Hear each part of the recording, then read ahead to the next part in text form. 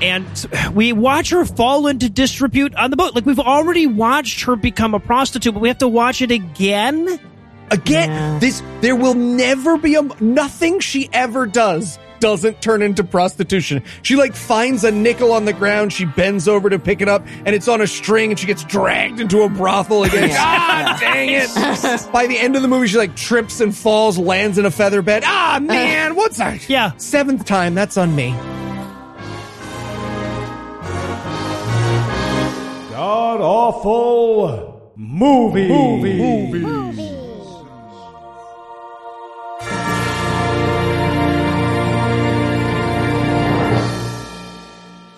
Welcome back to the Gamecast, where each week we sample another selection from Christian cinema because free will is an illusion. I'm your host, No Illusions. Heath will be unable to join us today, but sitting 900 miles to my northeast is my bad friend Eli Bosnick. Eli, how are you this fine afternoon, sir? Not super great, Noah! Yeah, bold and audible here. But before we get to that, also joining us from 3,000 miles to my west is returning guest masochist and host of the Talk Nerdy podcast, Kara Santa Maria. Kara, welcome back. Mm-hmm. Yep, Yeah. I am here. Right? Uh-huh. You can't give us the silent treatment for a podcast, Kara. I understand why, but it doesn't work. Yeah, well, I'll tell you what. Let's help the listeners understand, and we'll do so with this question. Tell us, Kara, what will we be breaking down today? You guys owe me $20. We do owe you $20. We're going to break down the bill.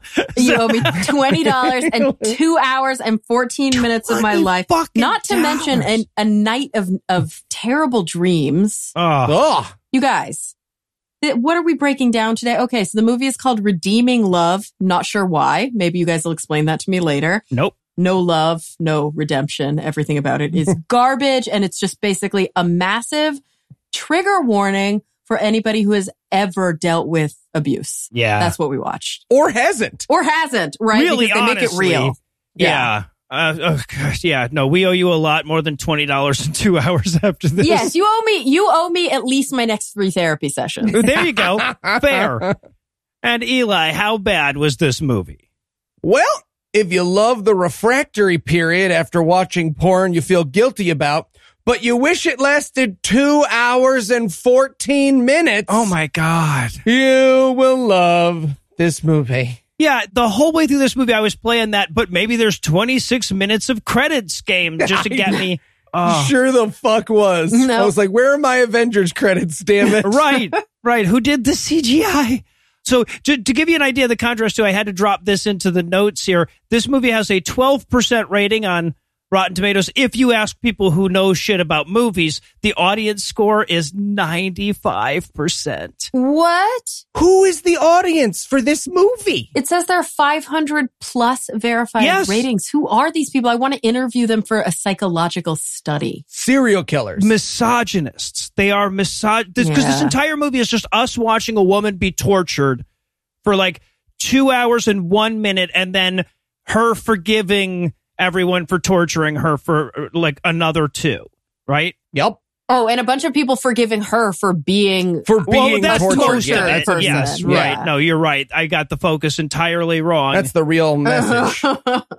I could not believe this was written by a woman. I was shocked. Yeah. This was written by a woman. So was the screenplay or the book it was based on? The book it was based on was written by a woman. Now, as I understand it, she was involved in the writing of the screenplay, but what does that really mean, right? Wow. She co-wrote it according to the credits, but you know. Yeah. Oh, God. And I'm pretty sure the director was the same guy who did Disturbia, which I actually liked. Oh, is it that guy? Yeah. Yeah, that's like bumming me out. There are some strangely legitimate people associated with this movie. The dude who played Paul, that was an amazing performance. Yeah. Like, there was just weirdly, there was some, and that honestly made the movie worse, is that there was just weirdly good stuff. Like, if you know, Donald Parker was playing the male lead in it or something, this would have been a lot easier, yeah. Oh, no, this was a movie with legitimate director of photography. Like, all the acting was pretty good. Like, there was nothing. The male lead, not so much, but yeah, everything else. I feel like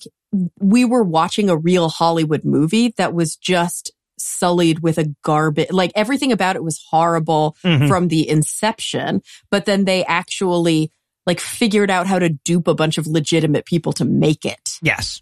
Yeah. to give you a great example of how this movie is legitimate, but there's nothing redeeming about it, in the general trivia on Amazon Prime, which I love so very, very much, it explains that Michael and Angel, they originally met when they were in X-Men 3. That's it. That's all we got. They are friends. They enjoyed their time. Well, in a different movie, they had a good time. Yeah. It's not even those two actors. It's even less interesting than that when you really drill down into it. But yeah. So is there anything you guys want to nominate this one for being the best at, be the worst at? I mean, yeah, just best worst re-traumatization. Yeah. Like, this is not a psychologically healthy movie to watch, I don't think. No. Yeah. Well, and I was going to go with best worst, and we already hinted at this, redemption. Right? Because, spoiler alert, the thing that the main character needs redeemed for is being kidnapped and raped and sold into sexual slavery. Mm-hmm. Yeah. And the way that she's going to get that redemption is by having her trauma mansplained away by a guy who thinks she should smile more. Yeah.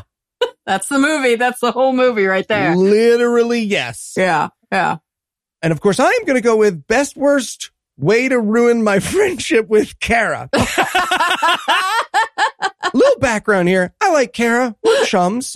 But largely, our contact consists of me saying, hey, great job on the show. And boy, do I have an awful movie for you this week. Tee-hee. So a couple of weeks ago, I watched the trailer for this movie because a bunch of people have requested it. And I look at it and I'm like, oh, it's a cheesy cowboy romance. Perfect for Kara. So I write her a message being like, this one's a real stinker. Little did I know I was setting her up to watch fucking Sallow, right? And I'm watching it the night before I record just thinking, oh my God, I need to text Kara that this isn't my idea of a fun joke. Yeah. This is not a prank. I woke up to a text from you, like an apology text. This has never happened before in the history of me coming on God Awful Movies. I will joyfully celebrate you watching Marky Mark's personality roll down a hill gathering shit. But this isn't a fun yuckster. Wow. Yikes. All right. Well, I'll tell you what, we've got a lot of psychological scabs to pick at on the other side of this break, so we're going to give you a minute to prepare, but we'll be back in a flash with all the torture porn that is redeeming love. No, that sounds great. I'll see you Friday. It sounds good. All right. Bye-bye. Kara. Jesus, Eli, how'd you get into my office? The door was open. No, it was not. Well, it was once I opened it. Otherwise, I couldn't have gotten in, Kara. Right. What do you want? Yeah. Can I borrow your cell phone? I need to make a call. It's important. What's wrong with your phone? It just got so pricey with all the hidden fees and the sneaky bills. I just had to give it up. Well, why don't you just try Mint Mobile? What's Mint Mobile? Well, Mint Mobile's the easiest way to save this year. As the first company to sell premium wireless service online only, Mint Mobile lets you maximize your savings with plans starting at just $15 a month. $15 a month? What's the catch? There's no catch. By going online only and eliminating the traditional cost of retail, Mint Mobile passes significant savings on to you.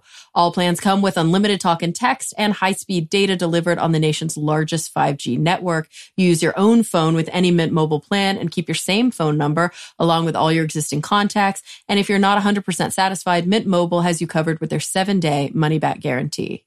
All right, Kara, I'm sold. How do I sign up? To get your new wireless plan for just $15 a month and get the plan shipped to your door for free, go to mintmobile.com/GAM. That's mintmobile.com/GAM. Cut your wireless bill to $15 a month at mintmobile.com/GAM. Awesome. Thanks. Dude, you guys are taking too long. The fire is spreading. Oh, sorry. I totally forgot. Kara was telling me about Mint Mobile. You set a fire in my apartment? Why? Oh, it was for the Olympics. What are you talking about? The Olympics? Big sporting event? Who doesn't know about the Olympics? God, I hate you guys so much.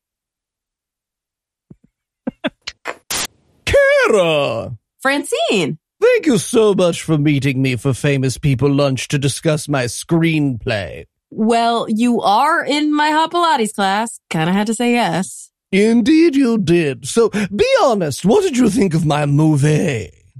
Honestly, it was really traumatizing and just bad. Oh, how so? Well, a full 95% of the script is just terrible things happening to a woman. And then the other 5% is a random guy with no personality forgiving her for having bad things happen to her. Mm-hmm. Yes, but he is a very handsome man, and he loves her so very much. Okay, so no, he doesn't. He sees her in a window and then is like, I'm going to have her. That's not love. That's creepy stalker stuff. You don't believe in love at first sight? Not when there is no further contact, no. I perhaps should adjust the script. Yes, honestly, I think you need to make some major changes here. Okay. What if, in Act 2, instead of the scene where he declares his love, an evil man from the town gives her a giant bomb to hold, and then it explodes? Okay, that's definitely worse. Perhaps he could drop a piano on her head. You know what? I'm going to go. But we haven't eaten our famous people crackers. I don't even want my famous people crackers. But they keep us young forever. I know that. And we're back for the breakdown. We're going to open up on 12 minutes of logos, actually, before we can get to the movie. Savor it, people. Savor it. Those logos are the most pleasant thing in the movie. It'll never be this good again, yeah. They open with the Bard, too. I'm sure Eli was thrilled to see the Shakespeare quote opening things up. Yeah, which is great because not only is it not William Shakespeare's original words, it is taken out of context from someone who is trying to cheat at a contest so she doesn't have to marry an African person. So it's really, it is this movie in a nutshell. If you wanted to know where we're headed towards thinking William Shakespeare wrote this as a good piece of advice. Well, I honestly, as I reflect on it, given how much of this movie was filmed in the golden hour, I think this was an apology, right? They're like, so just so you know, this movie is not, it's going to glitter a lot, but. I am looking back now at my notes and like, this is when the worst thing I thought I was going to have to deal with was that this movie was a Western. Right. Yeah. Oh, the naivety. I saw that line and I was just like, oh, it's like that represents a time of innocence that is in a bygone era now. Right. So we are going to open up in 1850s California in a town called Paradise, but like a pair of dice, not get it? It's that. Yeah, but like they're not being cute about it. No. Like they just talk about it like it's a statement of fact. Was that a thing? Yeah, well, it's all the heavy-handed naming in this fucking movie, right? The name of the town is Paradise. The character's name is Angel. She's being oppressed by Duke, but later Duchess. It's all so, Pilgrim's Progress or whatever. Yeah. I mean, I wasn't willing to read the book, obviously, having watched even a minute of this movie. But what it strikes me is that, like, they tried to make a movie out of like a trashy romance novel. And so just a bunch of very straight-faced actors have to be like, and this here is Hutch Biggins, the handsomest man who's ripple pecs. Yeah. So we open up on this little mining town and everybody's lined up for the prostitution lottery to see who gets to fuck our main character. Yeah. Why is this in the movie? Like, it would work just fine if she was not a super prostitute, but rather a normal prostitute. What does her pimp have to gain by a lottery-based system? Well, everybody has to buy in. No, I get it. I get it. Financially, this makes a lot of sense. But just as a story, it's kind of a dumb opening. I guess they're trying to establish that she's the hot one. Yeah. I think that's all that is. Yeah, I feel like having a hot actor does that. You do that with makeup and costume. But yes, yeah, that's... I mean, she is beautiful, so they could have just had that. It's not like we wouldn't have gotten that she's physically attractive if they hadn't been like, no, I mean it. There's a lot of... She was in X-Men 3. Super prostitute, really. She had a good time. But we see her looking out at the lottery and remembering a better time. So we doodly-do back into her childhood where she's gathering flowers and she's about to meet her pa for the first time. Yeah. Oh yeah, like we think this is going to be sweet. It's not sweet. No. We slowly reveal that her mother is this man's mistress and she was supposed to have been aborted, but she wasn't, and he's not too happy about the fact that he has this illegitimate child on the side. Right. It's also like there's this weird tonal shift that the movie does constantly where like someone was standing next to a bookstore that had like Pride and Prejudice in it. So they're aware that it's like lace and flowers, but it's so ugly that every time anything remotely pretty or antiquated happens, a guy has to like shit on it with an open butthole right next to it. Well, and here's my naive innocence, right? So this scene ends with the little girl being sent away, and we watch her mother get beaten up by her dad, right? Yeah. And we hear that off camera. And at that point, I was just like, I didn't realize that was just going to be the theme of the movie. Yeah. No, this is like about as happy as the movie is. Yeah. This is the happy scene in the movie. Because she's not just listening to her mom get the shit beat out of her by her dad, who, by the way, is not married to her mom, has a wife and a family. Right. But she's also hearing him say things like, you should have aborted her. I told you not to give birth to her. Right. She should not exist. I wish that she didn't exist. Yeah. Honestly, if you told me that this movie was made because someone got a good deal on woman getting slapped Foley packages, a lot of the movie makes a lot more sense. Yeah. So the little girl, this is young Angel, she goes off to mope in the garden for a bit. Mom finds her later, and she, of course, says, like, hey, if I were to die tragically, would that fix things between you and my dad? So that's where we're going to start with this character. And she's like, we don't talk like that in this family, like death. I'm the one who gets to tragically die. Don't you steal my doodly-doo story, you little asshole. My agent said this would be good for me. Yes. But then we doodly-doo back to the brothel, and I guess it's time for Angel's 15, right? Yeah. I love that whenever movie makers write a brothel, they also write a weird break room where the sex workers want to all share tragic backstories. Is this the first time they've all met? She's supposed to be here for years. And they're just like, oh, by the way, where are you from? What are our origin stories now that you mention it? Yeah. And they're all so like forward. Like the chick with the cool Irish accent is like, man, I got beaten to shit. Look at all my scars. She's like lifting up her shirt. Like, who does that? Nobody does that in real life. No, it takes on a very, like, that scene in Jaws right before the big reveal kind of a moment. Like, look at this. This is where I got. Yeah. And of course, this ends with them all sort of turning to the main character and saying, well, Angel, the super prostitute, what is your origin story? And she's like, oh, it's mysterious. Like, there's a series of doodly-doos, so I can't. Did y'all not see my doodly-doo earlier? No? Oh, all right. You can rent this movie on Amazon because of how badly it did on in theaters. Yeah. All right, so we get that scene, and then we meet our lightly bearded love interest farmer. How does he keep his beard so neatly trimmed in the 1850s, y'all? Great question. Look, I'm not going to ever pretend that any woman could be as bad at writing men as men are usually bad at writing women. But this writer gets close. Oh, yeah, he is so one-dimensional. Right? If you told me that he walked bally as his balls jiggled.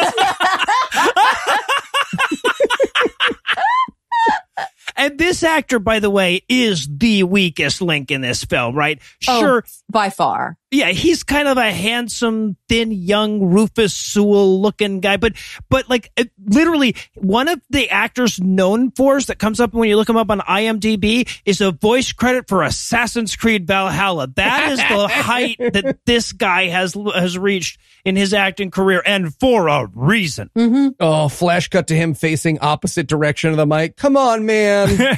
Bud. Come on, buddy. It's like this whole movie is, and maybe this is just me, as I get older, occasionally my female friends will date a young moron. Yeah. And bring them into our presence, and we all have to be cool. It's like that the whole movie. Yep. Yeah. Right? Yeah. Is it's just like, so, Skylar, she says you're a surf coach? Well, I would be as soon as I get aboard. Life coach / life coach. I'm so glad you're at this wedding. I'm so glad she brought you to this wedding. So he does a quick farming montage I always feel so bad for actors, to be fair. Like, and yes, he is by far the worst actor in this movie, but I hadn't learned that yet at this point. Yeah. So my empathy was still, like, it hadn't burnt out yet.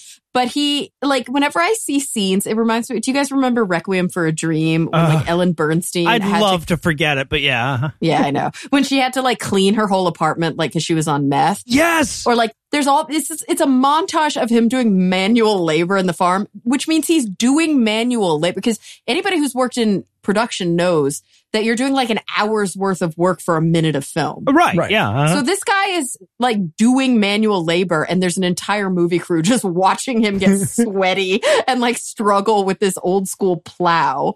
Okay. Counterpoint. Every time he wasn't doing that, he started acting again. So I think the crew was probably relieved. But she didn't know that. Yeah, right. She didn't realize that at this point. Just sitting there, oh, thank God, it's another picking tomatoes day. You got it, buddy. But of course, this montage ends with him at church thanking God for all the white privilege and everything. Now, he's praying out loud because it's a movie, but he's at the end of his prayer, he's sort of like, he Columbo's God. He's like one more thinging God. Mm-hmm. Yep. And he's like, oh, also, well, I've got you on the line real quick. Did you hang up? Have you hung up? You're not? Okay, you're still on. I also would like a wife, like a love interest at some point. Which also makes no sense because he's clearly the only person within like 1,000-mile radius with clean white teeth. Yeah. Mm-hmm. Like he would have no problem landing any woman near him in this era. It's nice that he got that manicure too after doing all that farm work before he headed to the Jesus. And he tells Jesus that he's a leg man, right? He's like, oh, that was so weird. He literally, this is the quote. Maybe she likes fishing. Maybe she's got long legs. You know the kind I need. What? What? What? You're talking to Jesus. Jesus should just show up and go, do you really think this is appropriate if in a prayer, man, for you to tell me? First of all, I'm the omniscient, omnipotent creator of the universe, so I know that you're into weird feet stuff. But second of all, you don't have to say it, right? As part of your prayer, you've been here for 38 seconds. Nothing 8 seconds of it was foot stuff. Don't stop making foot stuff weird, Eli. Stop. Well, okay. Well, that's what I was going to say, because if this character has a personality, a big percentage of it is foot stuff. Yeah, that's true. So yeah, but he walks out of the church and then the fucking clouds form a big thumbs up emoji as he's leaving. So he knows that God got the message. Oh, is that what that was? Well, I don't know what the fuck that. I thought it was a Dust Bowl reference, but then it never came to fruition. I think there was just they were out one day and he was like, oh, get them cool clouds. I bet we can do something with that. Them are cool. It's one of the many moments when this movie turned to California's weather and was like, huh? Movie? This is nice. Cinematic. We shot this in HD. Yeah. Oh, for sure. Like there's literally, when they're in the town, which is clearly a backlot at Universal, you're like, oh, that's Burbank. Right. I know those hills. Yes. That's just Burbank right there. Like they forgot to like edit out the like mansions up on the top of the hill. Yeah. Oh, there's you see like some kid in a fucking band t-shirt eating a turkey leg off to the side or something. Yeah, it's just awful. So and we go back there and everybody is ogling Angel as she walks. She's taking her Monday and or Friday walk. Yeah, right. I guess it's not and. But she goes for a walk every day and it's like a parade. All the horny guys line up on either side of the street to watch her walk down the street. Mm-hmm. It's so weird. And at that time, of course, our main character, Michael, the love interest, is there and sees her for the first time. Right. He's like dropping off farm goods or something. Or picking them up. Yeah, he's come to town to do his trades. And he sees her and is like, I'm in love with her. I will have her. Yes. Yep. And the people who made this movie thought that was romantic. Yep. They sure did. He might as well just pee on her leg and yell dibs. And the movie's like, yep, he got dibs. And there's like violins playing in the background. Like, what? And look, there's not a lot about this movie that is funny, but the amount of sentences it takes for him to understand that she's a prostitute when talking to someone. Yes! Yeah. The funniest part of the movie. No, man, she's not the kind of girl for you. Oh, you mean because she's so pretty? No, because she buys and sells sex for a living. Right. The album? What? What are you talking about, man? You see how she's holding a sign that says, I am a prostitute? So yeah, but and he turns to Jesus and he's going like, "Oh, so that's the girl that you picked for me, huh?" And then we see her watch him out the window like she wants it. Right? This whole movie is very stalkery from that moment, right? Oh yeah, for sure. So she looked out the window and saw him staring at her, so she must have agreed with Jesus. Well, it's stalkery from the moment he says he'd like one with legs. You know the kind I like. Well, that's true, yeah. Like that's really where we established that. This isn't just the stripper likes you back the movie. This is the stripper loves you back the movie. No, it's even worse than that. It's the stripper would learn to love you if only you kidnapped her and held her at your home against her will for a certain amount of time. But we'll get there.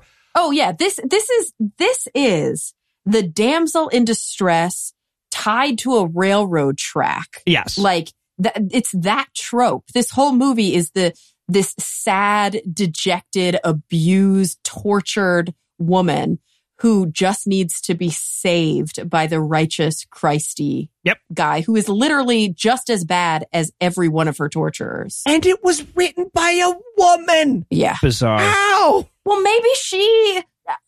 well, maybe there's more depth if you actually read the book or something. Who knows? That's my hope, but I doubt it because she okayed this movie. So yeah. But the thing that we have to remember is that sexism, like misogyny and sexism, is so intrinsic to our culture. Yeah. That like women are sexist too.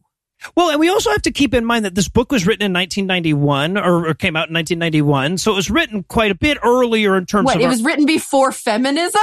Well, yeah, I mean, it's before a lot of feminism, but you know, it is sort of like you know, that's the time I grew up. I can say for certain that like we were as a culture far more okay with sexism then. Yeah, but the movie was made this year. That's the thing. Exactly. The movie came out now. Yeah, like there's a bunch of old timey books that we just don't revisit. No one's watching Breakfast at Tiffany's. Yeah, right. Exactly. That's the question: is why the fuck would you make this movie in today's environment? Yeah. Because Jesus. I guess, right. Well, so that is what I kept thinking about. And like, as much as I hated this movie and as gross as it was and unpleasant, I am really glad we're talking about it because it is important to remember that this is the poison being sold to Christian women. Yeah. Right? Which is that the trauma done to them dirties them, sullies them, and they need the forgiveness of God and a good man. Yeah, for sure. And we've got to remember that movies are made, yes, to make you think, and yes, to, I don't know, make you more culturally and civically aware. But movies are mostly made to entertain you. And there are more than 500 people, at least on Rotten Tomatoes, who said, I am entertained. Yeah. Like they enjoyed watching a woman be tortured throughout this entire film. For 2 hours and 14 minutes, yeah. Because the thing is, we don't just talk about it. Like, they don't just reference it.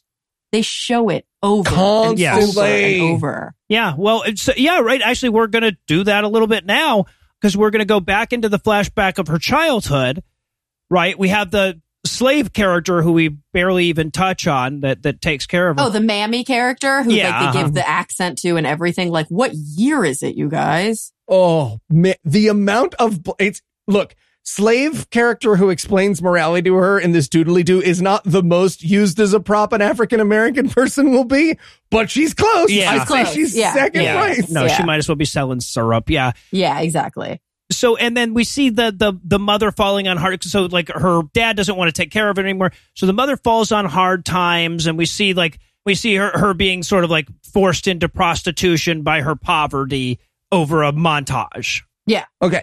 This wasn't funny. It was gross, but Eli, I could see the actors, but hear me out.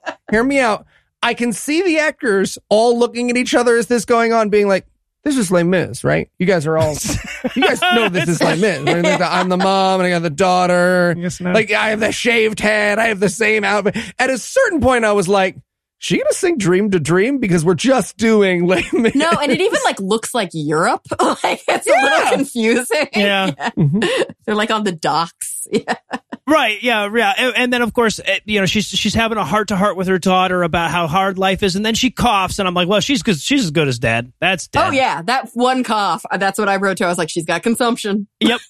I almost went with best worst coffee-itis. Because look, movies give you 5, 10, 15 minutes of coffee-itis. This lady's like, dead. I mean, she fucking... Oh, and her death is hilarious. So she's laying on the bed all deathy, and she turns to the daughter. She's like, pray with me, daughter. And they start praying, and then she dies mid-prayer. Yeah. Right? It's hilarious. And at this point, I pause the movie and see that there is still another hour and 55 minutes left. Too much has happened. Yeah. So abused daughter and mother, illegitimate child realize, and then the dad leaves them to be, cast away into poverty, and the mom becomes a sex worker, and then mom dies of consumption. And meanwhile, love interest has already established himself. How is there an hour and 55 minutes left in this plot? Well, it's an hour and 54 minutes of lady punching. Yeah, right. Oh, yes.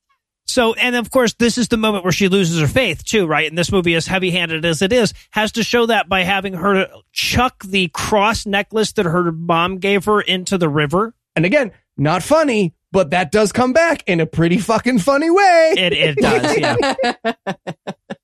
So then we cut back to the modern day so that we can watch her be abused more. Oh, yeah, right. Because every scene when we come back, that's how it has to start. Just in case you forgot, in the interim, yeah, we have I guess her pimp is this chick, Duchess. That's Famke Janssen, the chick that was in the X-Men movies. Oh, she was in the X-Men movies? Because she is the second worst actor in this movie. She was terrible in this, wasn't she? I was like, is that a Jersey accent? Yes. Like, she had a Jersey accent, but they're supposed to be in, like, the Wild West. Her third read through of the script, she was just like, you know what? I'm doing this as Carl the Pucka Pegacorn. This is a bad movie. Yep. I'm mad I'm in it. How's it going? You better be having sex with those guys for money. I'm a Pucka Pegacorn. Yeah. No, so that's Duchess, and then she's got her enforcer, her henchman, and that's the guy that's beating up on Angel now for thinking that she's better than him. Oh, yeah. What's his weird name? Oh, I don't even remember. Murphy, Muggsy, Wazzle. No, it comes along at the end. We wrote it down. It's like McCormick. No, it's like those are all real names. Yeah, those are words that you would use to describe a person. It's like Malaga Fly or something. It's some weird like shit. Yeah, I just have him down as her enforcer because I didn't want to bother learning it. But yeah, so he's about to beat her up, and then Duchess comes in and says, "Don't punch her. People won't want to have sex with her. Slap her and waterboard her." And they do. Oh, yeah. Like, put her in the shower. And she's drunk, I think. I don't know if that matters. Or high or something, yeah. No, I think she's drunk. I think it's clear that she also has a substance abuse problem. Yes, because her life is terrible and she has terrible another PTSD thing that she needs somebody to forgive her for. Yeah, self-medicating. And again, if I can part the curtain slightly, this is where I started being like, "Oh, she probably takes Kara." Yeah, probably takes Kara. Because Kara, here's the thing: I can tell how much Kara is ironically enjoying a movie by her notes, and this is where her notes go from like a hunky paragraph down to like a sentence or two. Oh yeah, and what am I? By the end of the movie, they're just like single words, like no, bad, no rejection. I think I have to. Okay, I think my only note here is, oh great, I love watching sex workers get abused. Why is this movie? Yeah. So okay, but then Michael shows up. He is her next customer. And he comes in and he's all like nervous and she's all way naked for a Christian movie. But don't worry, her hair covers her boobs, so it's okay for. Oh yeah, so it's PG-13 still. Yeah. Once again, not a funny movie, but the comic extents that they will go through to cover her boobs throughout this film. They might as well have like two same height little people like walk through the frame like, what were you saying the other day about a knock-knock joke, so that we just don't see a nipple. Well, yeah, it's like that ridiculous scene in the Mike Myers franchise. Yes, right. Yeah. Exactly. Yes. It's like frying pans and stuff. But he's not there to have sex with her. He's there to have a conversation. And I'm like, I bet sex workers love to have conversations with people so awkward they have to pay sex workers for conversation. Oh, what a good time. What a good time. Yeah, it's like basically the grossest meet cute of all time. Oh, he tells her at one point that she's going to marry him before this movie's over. right? Yeah. And she says, I don't want to marry you. And he's like, yeah, I don't care. That's not going to factor in at all to my decision making. I don't understand. What does that have to do with anything? I don't give a fuck. Oh, no, I should explain. God gave me to you like a present. Right. Because, of course, what is his name? Michael. Michael what? Michael Hosea. Hosea, yes. So I know you guys are the Bible people, and I know that you'll tell the whole story, but I did Google it, and and I found the from the story of Hosea, the first line basically is, when the Lord began to speak through Hosea, the Lord said to him, go marry a promiscuous woman and have children with her, for like an adulterous wife, this land is guilty of unfaithfulness to the Lord. Okay. I would like to have a sidebar about how little to do with fucking Hosea this movie is. Yes, thank you. So first of all, in Hosea, he marries a divorced woman, which is some Bronze Age promiscuity shit. Second of all, and they don't carry this out, which I really wish they would, at the end of Hosea, she cheats on him and has another man's child, so he names the child, You're Not My Kid. And honestly, there's not a lot this movie could have done to save itself. But if she had just like walked into the third act with a child of like very obviously not his lineage and just been like, hey there, not my son, how you doing? I could have been one back. Yeah, it would have been better. Would have been a better film, I think. Well, so there's a couple of important ways that they diverge from the source material here too. One of them is that at least by the standards of the Bible, whatever sexist ass shit standards they have, Hosea's wife was like, you know, she sinned. She wasn't like forced. She wasn't raped. That wasn't the sin, right? Like she chose to do things that were sinful. Exactly. The other thing that they did that really, I think, fucked up the movie is that in Hosea, the woman's name is Gomer. And how awesome would this movie have been if the whole fucking time they had to keep calling her Gomer? Oh my God. I actually made a joke at the end, because at the very end, spoilers, at the very end, she tells him her name as the big like denouement moment of the movie. Honestly, this would be my favorite film if she was like, my name is Gomer. Oh yeah, that would make this movie like the Christian version of The Mist. Right. Yeah. Where like the end completely redeems the whole movie. Right, but you're doing it to everyone in the theater instead of your son. I get it. Yeah. Right. So, but she makes him believe, and then the immediate next scene is him coming to pester her again after she kicked him out. Oh yeah, like why didn't they? I mean, this movie is long enough; they could have broken these two scenes up. I feel like yeah. It was weird. And let me tell you, the best way to win a sex worker's heart is your job is degrading and I hate you for it. Yep. Yep. So yeah, but he stalks her some more, but she's, you know, she tells him to leave again, but he's not going to give up because, you know, doesn't matter how many times you ask that stripper to date you, she's going to eventually say yes. Keep it up, you know, is the message of this movie. So, okay. So, and then we get the scene where he's like back at the market and his buddy at the shop is giving him more shit for stalking Angel, right? Mm-hmm. Question. Does this gentleman suggest he consider fucking a cow? I feel like that was the implication, right? Because he's like, all this gold you're spending to see Angel, you could have just bought some cows by now. So what do you do? What do you do with cows, man? That went completely over my head. I did not see that. How is that in your mind a similar thing? Mm-hmm.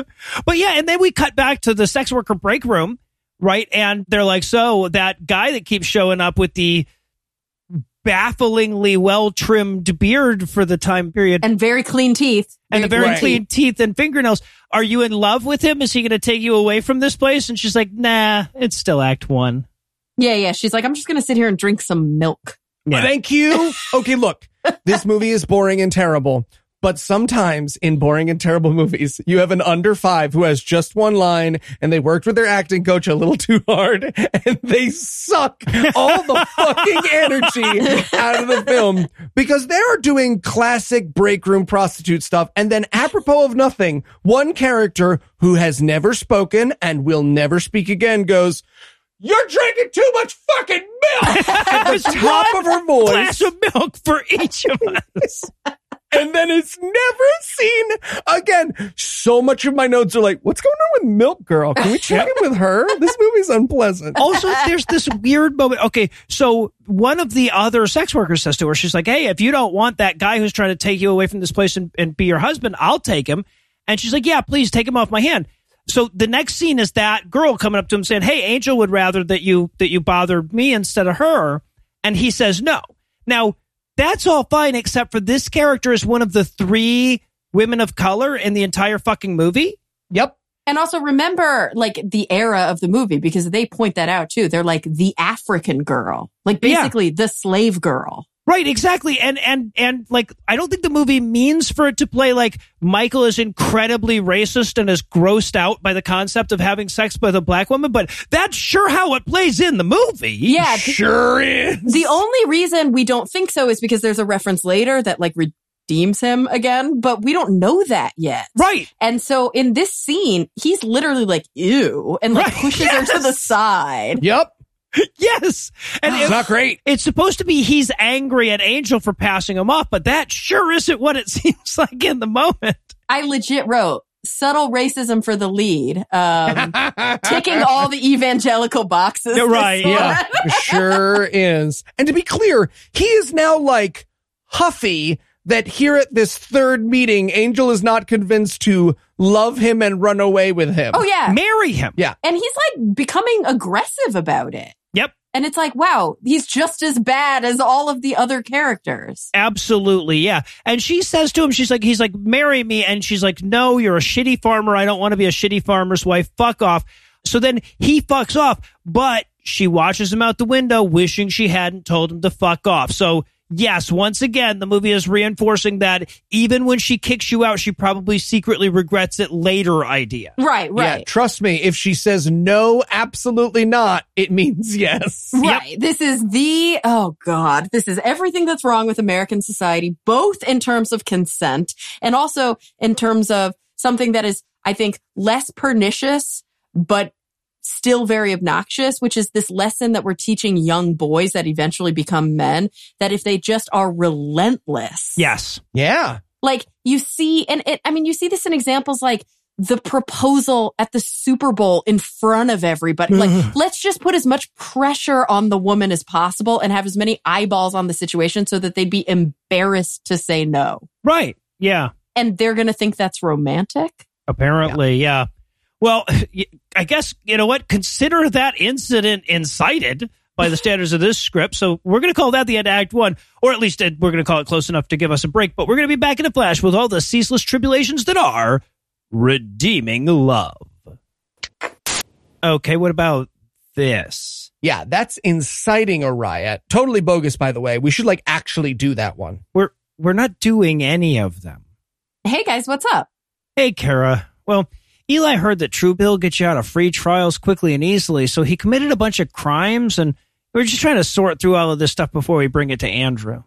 Wait, what's Truebill? Truebill is the new app that helps you identify and stop paying for subscriptions you don't need, want, or simply forgot about. And the term free trial, very misleading in the first place. I would like to say that. No, I don't think it is. No, it's not. On average, people save up to $720 a year with Truebill, and because companies make subscriptions hard to cancel, Truebill makes it incredibly simple. Just link your accounts and Truebill will cancel your unwanted subscriptions in one tap, and your Truebill concierge is there when you need them to cancel unwanted subscriptions so you don't have to. I've actually been using Truebill to help me with my budgeting since they became a sponsor. They tell me when I overspend, when a large transaction hits my account, even where I can cut back on spending. All right, guys, I'm sold. Where do I sign up? Don't fall for subscription scams. Start canceling today at Truebill.com/awfulmovies. Go right now. Truebill.com/awfulmovies. It could save you thousands a year. That's Truebill.com/awfulmovies. Got it. Thanks, guys. So do you want help with the legal stuff? Yeah, actually. Let me go get the other boxes. Boxes? Come on, dude. Copy was misleading. He commits a lot of crimes. He really does. From the makers of Redeeming Love comes the story of a woman in deepest despair. Oh no, I just got hit by a car. And the man who would save her. Don't worry, I love you anyway.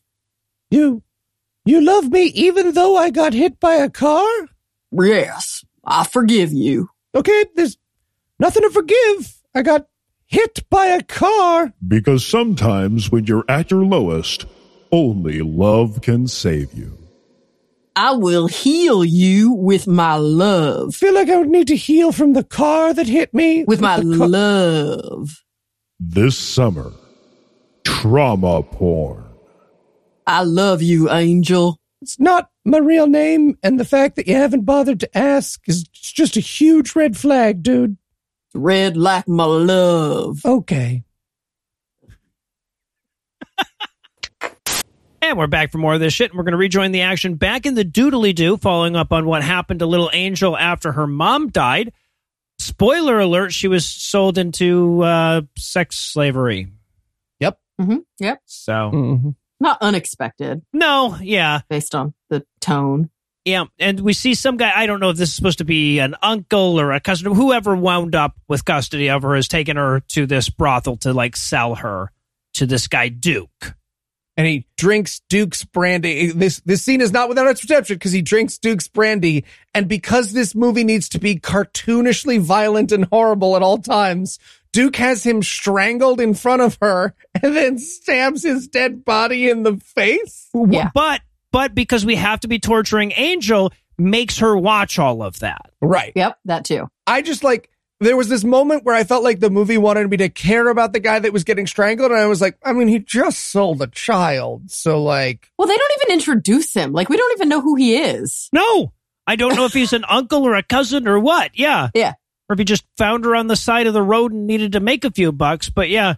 So he has his henchman strangle the guy to death. And then after he's very clearly dead, Duke walks over and stabs him with his sword. Okay. It feels like that just ruined the rugs, right? Right, yeah, That's exactly. a punishment to nobody except the rug. I really wanted him to get stuck in the guy in the floor. He was just like, oh, God sorry, damn it. There's not like a blood. I was trying to do a badass villain thing, but now I've got to sort of brace my foot against him with me. So my shoes are going to be. I like that. I'm digging it. Everybody's so Irish. Yeah. Brain comes off on the cane sword. Oh, great. Now this is on here. God damn It's not going to fit in the hilt anymore. So then we get a montage of her growing up in the brothel, doing brothel chores, learning to read, being befriended by the older prostitutes there. Yeah, and I wasn't sure, so this is like we're establishing the creepy guy, right? So again, to recap, somebody who we don't know sells her into sex slavery or sells her to a brothel, and then an older man who I recognize. Okay. Is he like an actor? I'm sure. He looks a lot like Brad Pitt. He does look a little like Brad spent Pitt. the whole time just being like, Brad Pitt? I feel like I've seen this guy in other things. Anyway, he makes her he makes her watch her uncle get murdered, then makes her sit on his knee. Mm-hmm. That part was weird. And then, like you said, there's this whole montage. And at this point, you're still not sure, is he raping her? Is he her father figure? Is it both? I feel like it's supposed to be both. Luckily, this movie... Both. It's clearly both. Luckily, this movie spares us from knowing that, yeah. I don't know. It's just not fun. Just, you don't trust anyone in this movie. Every man is just trying to have sex with underage women. Yep. Literally every man in this movie will be a massive piece of shit at some point. Yeah. They're all monsters, just absolute monsters. But it makes you wonder, is that kind of what it was like? I mean, it's kind of still like that, right? But yeah, back in the day when there was no social norms to not be like that, is that just what it was like? Probably. Yeah. Oh, God. Yeah, the kind of questions that a comedy podcast loves to have drawn out. Yeah. Sorry. No, what else are you going to do with this? But no, comedy beat coming up. Ready? Yeah. Because then she fucks her dad, and that's pretty fucking funny. Hey, she fucks her dad to death, okay? Is this the darkest scene in the whole movie? I mean, I laughed really. Maybe later when she's performing. Well, okay, so what's amazing about this is that it's it's the darkest redemption in the movie, right? So she grows up in the montage, and so now she earns her wings or whatever, becomes a sex worker. And the first person they bring to her is her dad. He doesn't recognize her because she's all grown up. And then the movie just cuts from them going off together to him shooting himself. And we're like, oh God, did she fuck her dad? And then tell him that. Yeah, because it pans to her. Sure did. And then the movie's like, yeah, that's exactly what happened. It was exactly that. Yeah, he shoots himself in the head. It pans to her half naked. And then in case you still didn't get it, they invent voiceover for one sentence in the movie. Yes, right, yeah. And they say, she fucked her dad, and then he killed himself. Yeah. In case you didn't get that. And can I just say? Uh-huh. Got him. Got him. Christ. Look, Angel doesn't get a lot of victories in this movie. Yeah. Score 1 for Angel. But like, this is what I don't understand. Well, there's a lot that I don't understand, but I want you guys to help me understand this. Tell me the one thing you don't understand about Angel fucking her dad and then he kills himself. Why didn't she just say, "You're my dad"? To get him. Yeah. No, but really? She wanted? Yeah. She wanted to have sex with her own father? As vengeance for, yeah. Mm-hmm. No, but that just shows that the person who wrote this doesn't think of her as human. Nope. I think you're not considering how good a prank that is, Kara. And then, okay, the other thing I was confused about, did creepy Irish surrogate father pedophile know that was her dad? No, because that's it seems just, very it's just staged. He was like, this one. Specifically, it's this guy. Yeah, no, it's supposed to be just a wild coincidence. Yeah. But then she has to run away because apparently there will be consequences for her fucking her dad to death if she doesn't. Which I feel like was a very weird move on pedophile pimp guy. Right? To be like, well, I'm very disappointed in you for fucking your dad. Yeah. Right, yeah. Oh, yeah, that's weird. So she makes her way onto a boat to California, the old-fashioned pre-Panama Canal way from Boston. And we watch her fall into disrepute on the boat. Like, we've already watched her become a prostitute, but we have to watch it again? Again, there will never be nothing she ever doesn't turn into prostitution. She like finds a nickel on the ground. She bends over to pick it up and it's on a string and she gets dragged into a brothel again. Dang it. By the end of the movie, she like trips and falls, lands in a feather bed. Man, what's that? Yeah. 7th time. That's on me. Well, and of course, just because otherwise she wouldn't suffer enough, we have to watch her like after the boat trip, she gets like jumped by a couple of the other sex workers that were on the boat with her and they take all her money. Yeah. And that's how she ended up working for the Duchess. Her misfortune and torture porn gets I genuinely thought like the next person she met was going to like paint a tunnel on the wall and she was going to look and get hit by a train and then he just walks right through. It got that comical at a certain point. So we cut back to the modern day. Lucky, who is one of her coworkers, is waking her up with some breakfast alcohol. Mm-hmm. Mm-hmm. But she's feeling sick. She's like, I guess the purity of that farmer boy that fell in love with her has rubbed off on her now, and her sinful ways are getting to her. Yeah, she's got a love headache. Oh, is that what that is? Who the hell knows, right? Okay. She's starting to feel real feelings. I guess, yeah, right. Well, they, to the point where Lucky, the other character, is like, wait, sorry, are you wishing that you went with the farmer? And she's like, no, that's the plot, but that's not what I'm feeling quite yet, I guess. That would be incredibly stupid for me to be feeling that. No, you're right. There's no way you're feeling that. Right. But this is also where she realizes that, her naive ass has been had by Duchess and she can't leave anytime she likes and take her money with her. She's trapped there. Oh! This is where we find out the name of that guy. It's Magawan. Magawan, yes. So, but if you feed him after midnight, though, he's Gremluan, though. Like, what the fuck kind of dumbass shit? Why would you just... Okay. You know what? We just did an Ayn Rand trilogy. I'm fine. And to be fair, he's just like... He's a big white guy. He's a big white guy. Yeah. Like, there's His name's just Magawan for no reason. At one point, we do see a Power Ranger climb inside him to fight a giant monster, but that's way later in the movie. So they're saving something for the sequel, Yeah. So yeah, but she goes to Duchess and she says, hey, can I leave and take my money? And she's like, no, there's still like an hour and 18 minutes of this shit. Yeah.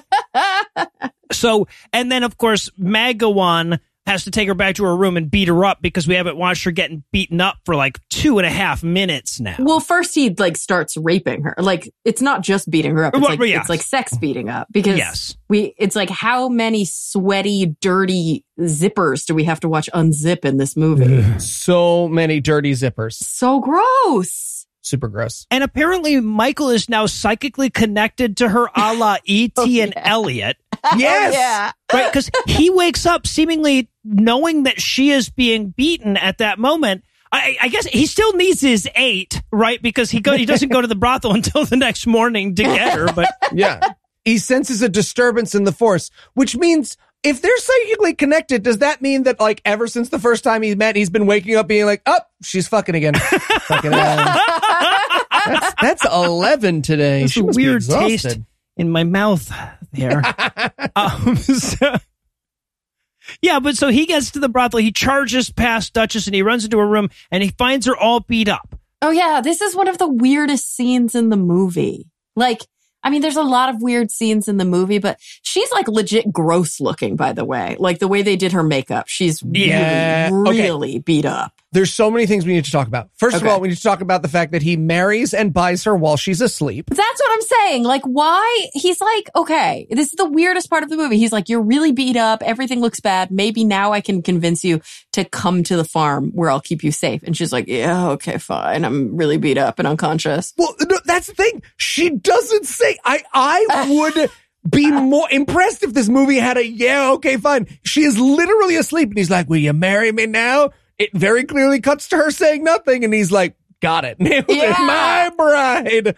Load her in my cart. Well, they do have her eventually kind of wake up enough to say yes, but that's not until after he's purchased her, right? Yeah. Because Duchess says she can't leave until she pays me what she owes me. And then he's like, well, I'm sure this sweaty clump of money that I keep in my elbow apparently will suffice, regardless of how much it is. And Famke Janssen is just like, yeah, nope, that's that is exactly the amount. Wow. Yeah, there is an overt transaction that takes place with the good guy. The good guy buys his wife. Well, and then he says, so, hey, do you want to be my wife and live with me forever on my farm? Or do you want to stay here and get beat up? Those are your two choices. And she's like, I guess I'll go with you. So he throws her in the back of his cart like a bag of fucking feed. They didn't have shocks back then, by the way.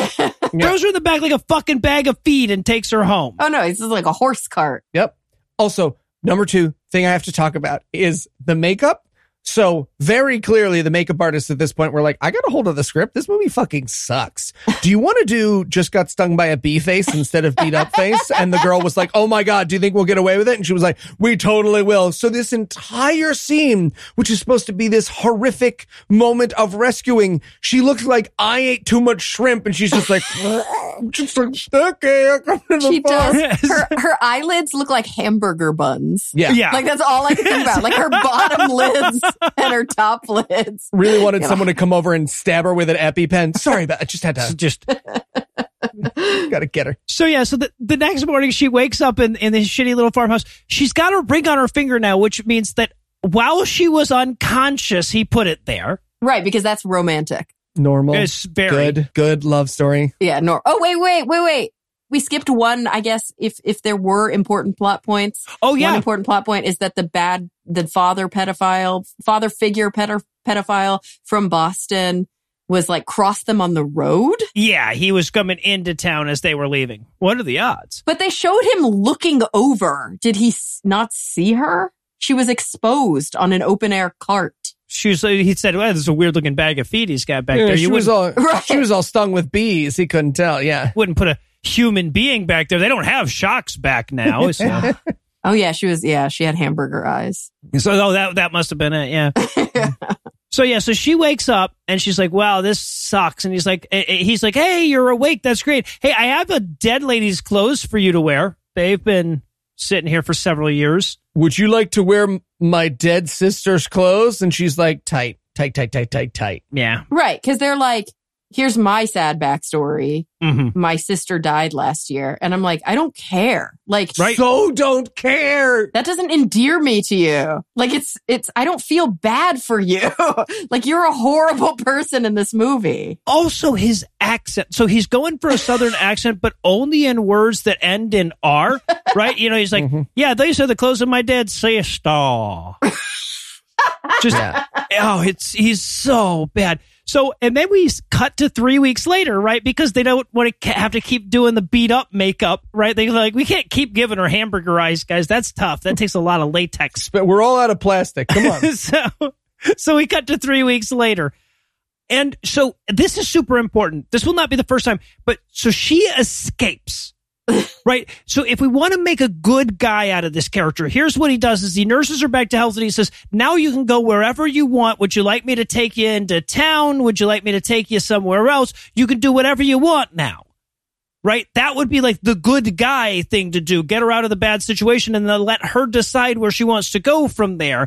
But he's never, ever going to do that. Right. You're free. But no, he put a ring on her. He bought her. Right. Yeah. Of course he's not going to do that. He owns her. Right. He owns her. So she has to escape multiple times. Yeah, she has to escape from him. And they make this very explicit. That's the thing that I never understand about these movies. Like, he says something to her about, here's the ring that my mom handed me down or whatever. And she's like, blah, blah, this slave situation that you have me in. And he's like, marriage is not slavery. And I'm like, no, but this marriage is. Yeah, like, your religion says it is. Everything about this movie shows it is. And she explicitly is thinking this out loud and saying it out loud. Like, does the movie not understand that it's sometimes making really good points? Oh yeah, she cannot help but roast this movie throughout this movie. Yeah, it's the weird, like, the main character gets it, but she's like the only one. When he said marriage isn't slavery at the end of the last scene, I really wanted her to like point to the Bible and be like, actually, no, if you look here, you can see, let me show you some of the, Deuteronomy actually has rules and prices and everything. He's like, oh, fuck, I guess it is slavery. And also, you did purchase me in the very last scene. Yep. Like, that happened. Yeah, so he gets home, he sees that she's not there, so he chases her down, right? Mm-hmm. He catches up with her, and they want to make him chivalrous, I guess, is what they're going for. And she's like, I want to not be with you. And he's like, all right, well, I brought you water and a jacket. That's the chivalrous part. But the other part is I'm going to leave you here on the road a mile from the nearest place of shelter whatsoever as it's getting dark and 19 miles from town. Yeah. You can either be a stranger's wife or you can get assaulted and beat up all the time. And I just wrote in my notes, romance. Yep. So she walks the mile. He makes her walk. Like, he could at least stick around and say, like, okay, I could take you into town or take you back to that. But no, he makes her walk back in the partial fucking darkness. They didn't have streetlights in 1850. I just want to be clear. Oh, yeah. And for some reason, there's a river in the middle of the road. Right? Yeah. So she gets home, and he's such a great guy that he brings her beans and washes her feet, which she's confused by. The movie, okay, this scene fucking ruled. Okay, I hated this movie, but this movie was very much going for like, isn't it romantic? But hey, ladies, if a man gently deshoes you and washes your feet after a long day on a dusty road, that is sexual for him. That is not a nice gesture. Yeah, she's like, why are you doing this? And he's like, I'm too Christian to just admit that I have a foot fetish. So yeah, except that her feet are like bleeding. Yeah. It's super gross, but he's still turned on by it, I guess. Yeah. Again, I don't want to go back down the Wiki Feet rabbit hole on this podcast, but I can just say those motherfuckers were on this scene. They were on it. They got angles on this scene the director didn't get. I don't know what cuts they were. But this was like a whole Mary Magdalene thing, right? Yeah. Mm-hmm. Yeah, clearly. Like, that's what this was. Which later, she literally, there's like, it's so explicit. They're pretty heavy-handed. They're going to spell that out a little more heavy for us later. They're literally going to spell it out on a giant sign. So she wants to have sex, but he doesn't want to have sex. And even the movie's like, but they're married. He's allowed to now, right? And then she's like, can I ask you a question? Your religion is bullshit. And the scene ends. Good for him. She's like, hey, you know, God, like, forced me into sex slavery as a child and then let me fuck my own dad. And then he killed himself. What do you think his great and mysterious plan was for that? And he might as well just go, cut. So I don't. Yeah. And that's the thing about this whole movie that's so confusing. Like, the lead, she's a great actress. She's beautiful. She's strong. She's smart. Her character says all the smart things and like knows that she wants to be an independent woman. Like, and yet she's thwarted at every decision. Yes. Cartoonishly thwarted. It's like they make her have a series of like horrible things that happen to her, but never by like her own fault. Right. Yeah. It's never because she's chosen. It's like they're not even writing a damsel that we should like, it's just infuriating. Yeah. Yeah. It's like if instead of the old movies where she's tied to the train tracks, there's a corpse that's been run over by several trains. Yes. And the hero comes over and is like, wow, you shouldn't let yourself get tied to those train tracks. I don't know why you tied yourself there of all places. I forgive you. So I just bought you. So the next morning, she agrees to play wife with him until her debt, the elbow money is paid back. So we get a literal mansplaining montage. Oh, yeah. He explains to her how to pluck a chicken and how to sow a field. Oh, like weirdly sexually? He's got a thing for that fucking Sexual chicken carcass? Like, it's, I don't, yeah. What's amazing is what clearly happened is this very hot but very stupid actor was given this montage and he was so excited not to be doing manual labor anymore. And they were like, okay, so you like teach her the things on the farm. And this actor didn't understand he wasn't supposed to make every activity sexy. So he was like, why don't we fish and then we can clean out the outhouse? And so we have this mansplaining / being poor is still pretty awesome montage. She can't fish at all now, but they're laughing together. So like clearly it's working. No. No. And we close this off with yet another they won't fuck yet scene. Yeah. They got to keep going back to that. She tries to fuck him and he goes for an ice cold lake thing. Oh yeah. So that's like a blue balls joke, like a Christy blue balls joke. It's a Christy blue balls joke. Oh, okay. It is. I assume that when he's like, I need to go for a walk, and like, you got to rub one out. It's because if you're going to rub one out, that's sinful anyway. You might as well satisfy your wife. He does the ice walk and the dog's on the beach looking at him and the dog's like, dude, you're married. Get your dick wet. I don't understand what's wrong weird with you. So that night she dreams of the evil guy from Boston finding her. She dreams that Duke finds her. She wakes up and this is where he tells her to walk off her PTSD. A nice fresh walk for her PTSD. Yeah. She literally in this scene, he goes, what are you afraid of? And I wrote in my notes, all the rapists, man. She's afraid of all the rapists. Have you been watching any of these doodly-doos? Give Jesus. Yeah, well, and then he's like, you know what you need is a walk. And she's like, I think I just probably need years of therapy. I probably need you to leave me alone for a little while. He's like, nope, walk. And she's like, okay, fine. But then he shows her a sunrise to make it all better. Yeah, and Jesus goes, you can have sex now. Yeah, right. So he points to the sunrise and he's like, that's the life I want to give you. And I'm like, that of a massive 4.6 billion year old ball of plasma. What the fuck are you even talking about?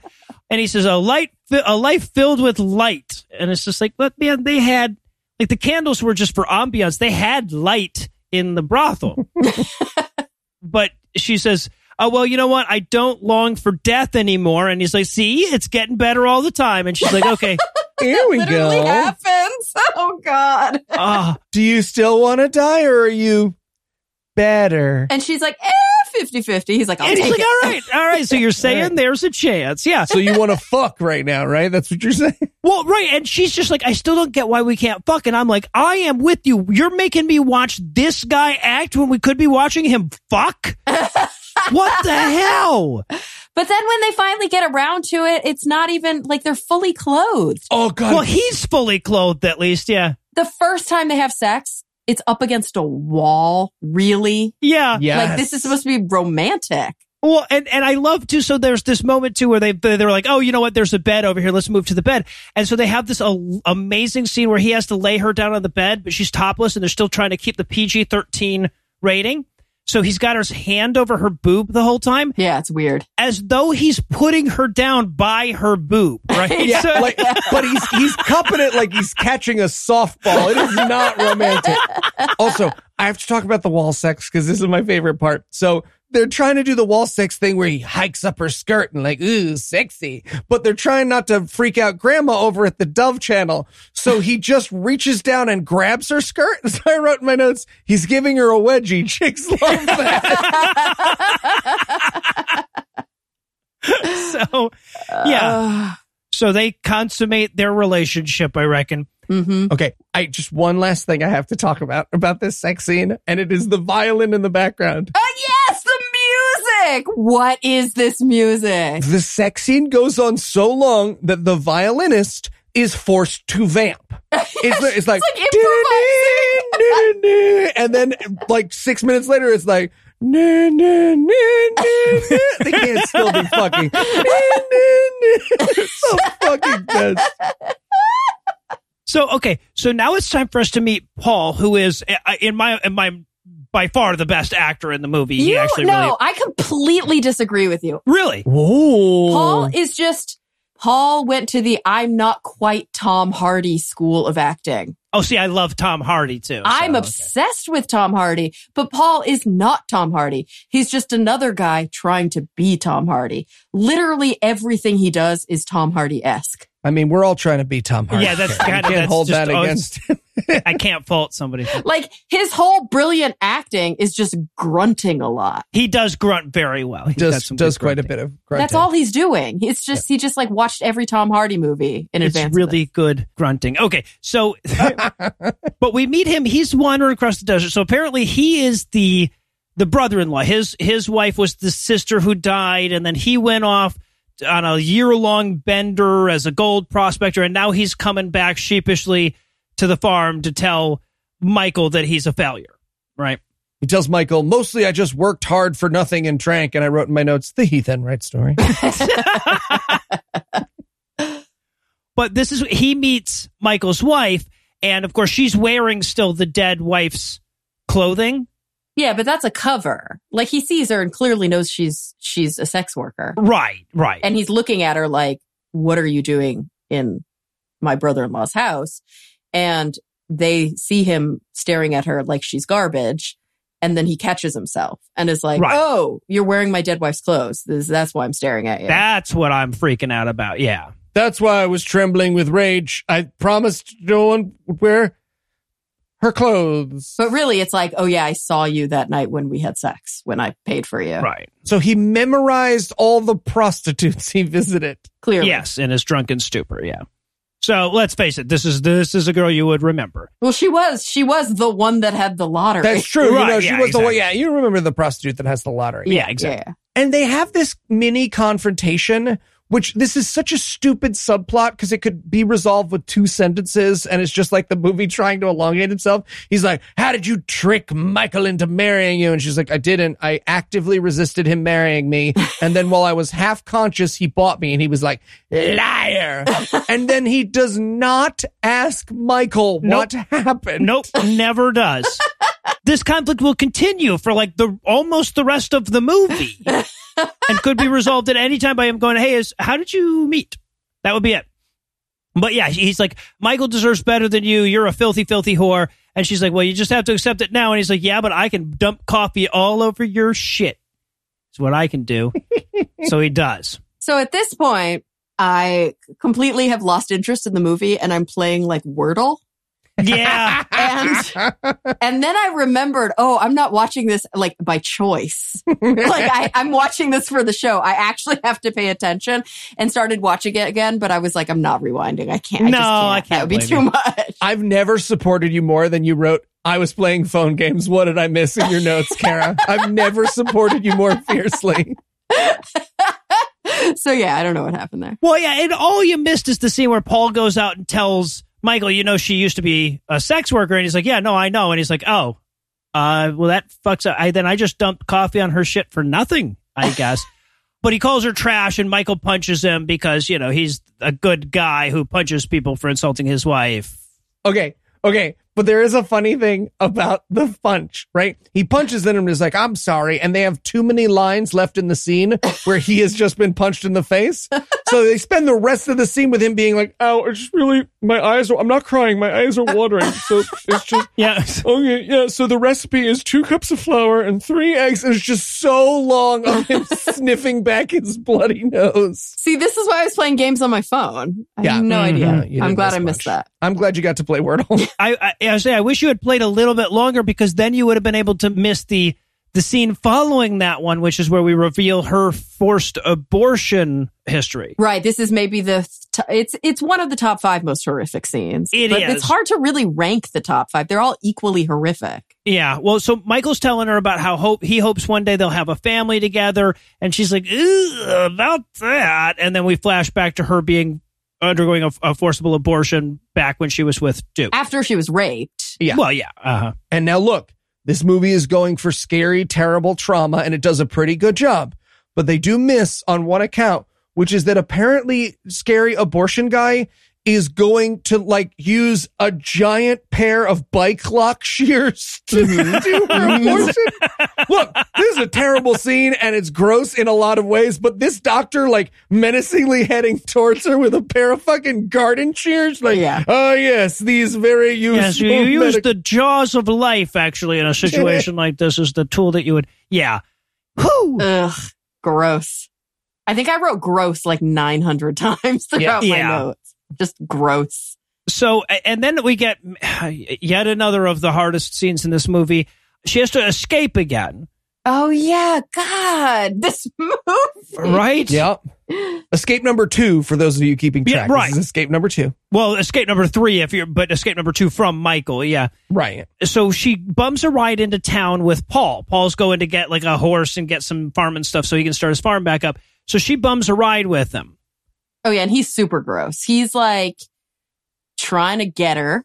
He's like on it, which I guess we saw that coming, but I don't know. I don't know why I didn't quite expect it. Because there's a character that hadn't raped her yet in the movie. They have that, yeah. At this point, I wrote in my notes, at this point, if she gets too close to the dog, I'll be worried the dog's going to be like, Angel, bar, bar, bar, bar, bar. Right, yeah. And so at this point, I'm really confused because I'm like, who is this movie for? Thank you. I literally wrote this. I said, who is this for? Yeah, like, whose fantasy is this? Who is enjoying watching this poor woman get raped over and over by every person she trusted in her life? Yep. And just everything that could have been not even sacred, but remotely trustworthy gets ruined.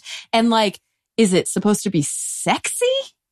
I don't get it. I have no idea. This is a romance movie. I honestly just think it's got to be a misogyny thing, right? It's got to just be misogynists loving watching this, and that's what you get for being such a whore. Well, and that's what I put. Is this enjoyable for a single person on the planet other than an incel fucknut? Right, yeah, exactly. But doesn't have to be. Market to incels. Yeah. Noah is a Jaguars fan, and he was like, okay, this is enough suffering. Right, yeah, exactly. But he gets her out in the middle of nowhere and he's like, how you going to pay for this pizza, right? And of course, because we can't just imply it, we have to like then cut to him zipping his pants up and her coughing and puking or whatever. So, oh, right. And so this is the first time she's like puked. Yeah. I thought that was a pregnancy cue. It's not. Oh, and I just thought it was like but she was really in love now. So now when she sells, does a transaction, it actually she feels she has real human feelings now because a man before loves she was just her. a receptacle. Right now she's a people. Yeah. Yep. Yeah. Although I do have to say, again, terrible movie, terrible scene.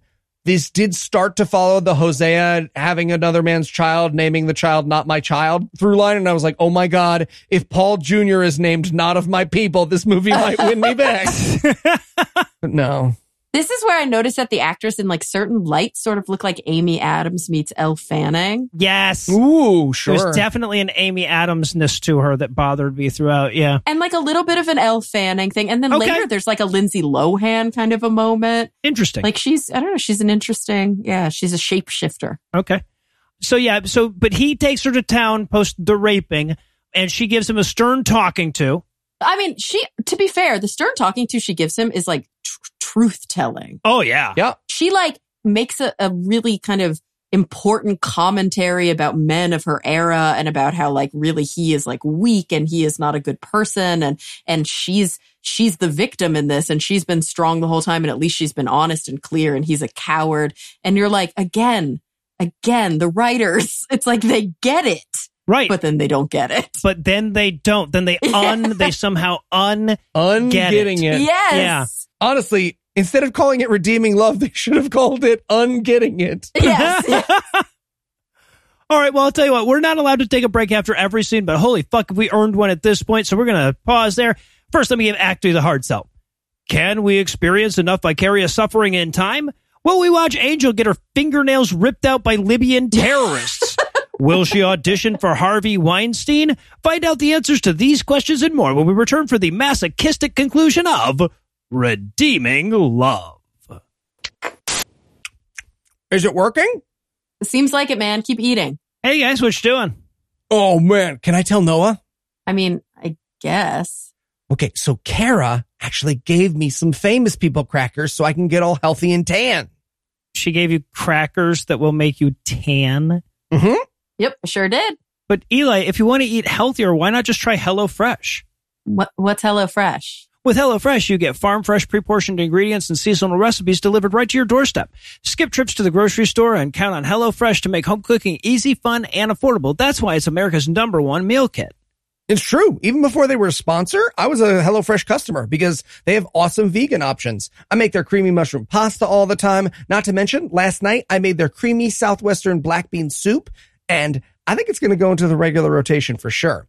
Of course, all that changes now that I've got these famous people crackers. Okay, but that's got to be super expensive, right? Well, actually, according to the Zagat Dining Survey, HelloFresh is 72% cheaper than a restaurant meal of the same quality. And you can save, on average, over $65 per month when you order HelloFresh instead of grocery shopping. That's money back in your pocket. Cheap and healthy meals delivered right to my door. I'm in. How do I sign up? Go to HelloFresh.com/awful16 and use code awful16 for up to 16 free meals and 3 free gifts. That's right. Go to HelloFresh.com/awful16 and use code awful16 for up to 16 free meals and 3 free gifts. Thanks, guys. All right, back to my famous people crackers. Nom, nom, nom, nom. Those are just saltines, aren't they? Well, yeah, I figured I earned a little revenge for this week's movie. Sure. Okay. Plus, I told him if he drinks water, they stop working. Oh, well done. So dry. Oh, Michael, it sure has been tough for me out here to be a prostitute in the mining town here in the middle of California. Well, indeed it has, but... Okay, so this is the second sketch where I'm playing Michael and Eli's playing Angel. Okay, so Kara is calling beeps now. We're all calling. We just figured that with the content that we're working with, the gender reversal would kind of sidestep the ugliness of this movie a bit. No, I get that, but are you sure that's it? Well, I mean, I think so. Yeah, what are you implying about my...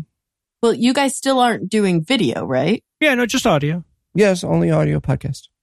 So why has Eli been in full costumes? And I mean, different costumes for each one of these sketches. It helps me get into character. But wait, do you have another costume change later in the show? No. Okay. I gotta hand it to him, though. That smoky eye is on point, though. Oh, no, that's true. It looks great. And we're back for still more of this shit. We're going to rejoin Angel showing up in town just to find that the old brothel she was going to go back to work in has burned down in her absence. Oh, yeah. But hey, credit to the movie. This is the first bad thing that has happened in the movie that hasn't happened directly to Angel. Well, so no, we're looking up. But it has, because Yes. 2 of her best friends burned to death in the fire. Her only friends in the whole world, basically. Right. Her only friends in the whole world, and the guy that tells her about it has to go into all this detail. It's like, yeah, we could see him screaming for so long. We'd hear it, and they were flaming, and they were like waving their arms, and so you could... I painted it. Do you want to see this paint? I made it. You can Right, yeah. It's just on and on. flip the pages. He's like, but if you want to go back to work, I could put you to work at my brothel. I'm like, this little fucking mining town was supporting 2 brothels? Also, he offers her a garbage deal, and it's not like I know the economics of prostitution in like old mining towns in the West, but he says basically, we'll go 50-50 so long as I can like rape you anytime I want and don't have to pay for it. And she's like, deal. When earlier on the boat, she was getting 90%. Yeah. Yeah. And giving the pimp 10%. Yeah, I don't know. So why'd she take this without negotiating? Who even knows? I don't get this character at all. Yeah. She was in California too, so you know she should have gone through an agent, right? Right, With yeah. that Exactly. kind of stuff. It's Yeah. classic rookie mistake. Ugh. So then we cut back to the farm. Paul is getting back to the farm, and Michael knows that he took her back into town to, I don't know, just reignite her sinful ways or whatever. Right. So he's very mad at Paul and makes Paul leave. And Paul's an asshole. Yes. The whole time. Yeah. He's like, I just fucked her. Well, he doesn't tell him, but like you can tell that he just fucked her. Yeah, well, and Paul is the worst thing about the character of Paul is that there's no comeuppance, right? Like this character deserves to have like, at the very least, the Stay Puft Marshmallow Man, once he melts, has to fall on this guy, right? But Right. nothing. Yeah, exactly. We get absolutely nothing in terms of comeuppance for Paul. If anything, he gets a redemption story at the Yes. end of the movie. I was going to say, the title applies to Paul. Right, really, Yeah. more than anybody else. You're right. Yeah. Scot-free. Just scot-free. So yeah, so Michael comes bursting into the bar. This movie is taking a fucking mulligan at this point, right? Michael comes bursting in the bar where she's working and now is a sex worker again and rescues her again. Mm-hmm. Yeah. With his terrible fight choreography. Oh, God, yes. Oh, this scene. I'm not going to lie. I was super bummed out at this point. I was like, I am not good enough friends with Kara to have asked her to watch this. This is gross. Like, I'm not enjoying it. I have to write jokes and fill time about this shit. And then Paul comes. They might as well be Wait, it wasn't counting with their Paul. lips. He wrote Michael. Paul, but You're it wasn't right, Paul. Michael. I wrote you and warned you about that you had put the wrong Yeah, name he in did. your... Yeah. He did Because warn me. nobody cares, like, it doesn't matter really. Right, Like, yeah, but But Michael bursts in and they might as well have their lips moving with the count. He's just like, it's like come at me karate, right? Like, it's Yeah. just, okay, but then you punch here. No, a little No, hot. you come from above. Come from above. Yeah. it's like they worked for 2 months choreographing that scene, and that scene was 15 seconds long. Oh, it was so It was silly. the shortest fight scene of any movie ever. He goes into the room and he's like, do you want to be here or not? And she's like, no, I want to escape with you. He's like, weird that would be your motivation now. She's like, right? And then they go to leave and the guy who hired her says she ain't going nowhere. And like his 2 heavies or whatever surround him. And so Michael starts rolling up his sleeves and I'm like, oh my God, is he a karate ninja? Is he a karate ninja? And he is a fucking karate ninja. Just to be clear, this movie is now more problematic and sexist than the Bible it is pretending to be based on. At least the book of the Bible, yeah. Yeah. So they have this very awkward ride back home where she's like, hey, did Paul tell you that he raped me on the way? And he's like, well, he didn't have to. You could tell. Like, what, did you smelled it on him? What? Yeah, clearly. He was doing that kind of walking you do when you got a sticky dick, but you haven't done the washcloth yet. I could tell. Trust me. Jesus Christ. Yeah, but he forgives her. He forgives her for getting raped by Paul. Yeah. Of course. By the way, Paul will be in the rest of this movie now like that has not happened. Yep. He'll just mope about. So that night, Michael cries in the barn and she watches on. So she feels bad about what she's done to him by getting raped. Right, yeah. Yep. So she goes to wash the prostitution off of herself in the river. In the river, yeah. But her hair is conveniently covering her boobs the whole time. Right, yes. But we get to see some awfully jiggly side boob for a Christian movie. Mm-hmm. True. But then he shows up and he forgives her again, more explicitly for all the things that have happened to her. Oh, right. He puts a jacket on her and like takes her back on the shore and is like, you're damaged, but it's okay. And then he's like, let me tell you my story. Yeah. Let me tell you my origin story. And you're like, okay, he's going to have a dark backstory and that's going to add some levels to his character. Nope. I was too good for slavery. That's my backstory. Everything about this character is so ridiculously one-dimensionally hagiographics, right? So, yeah, he's like, I grew up on a plantation, but I was an abolitionist. He's like, wow, how incredibly unlikely, historically speaking. He's like, yep, pretty unlikely. Yep. But I couldn't abide owning slaves, so my dad tried to get me to rape a slave girl once so I would know how great it was to be a slave owner, but I didn't. To which we're supposed to be like, oh, wow, he's quite the gentleman. He could rape the girl. God. but Oh just my chose goodness, not to. man, he's so romantic. Yeah, Not raping a slave, my goodness. right, yeah, exactly. And All the ladies in the movie theater are supposed to be like swooning. yeah. Well, I love it. And he's like, and I left that very night. And she's like, but did you leave or did you fuck her and then leave? Did you come or what?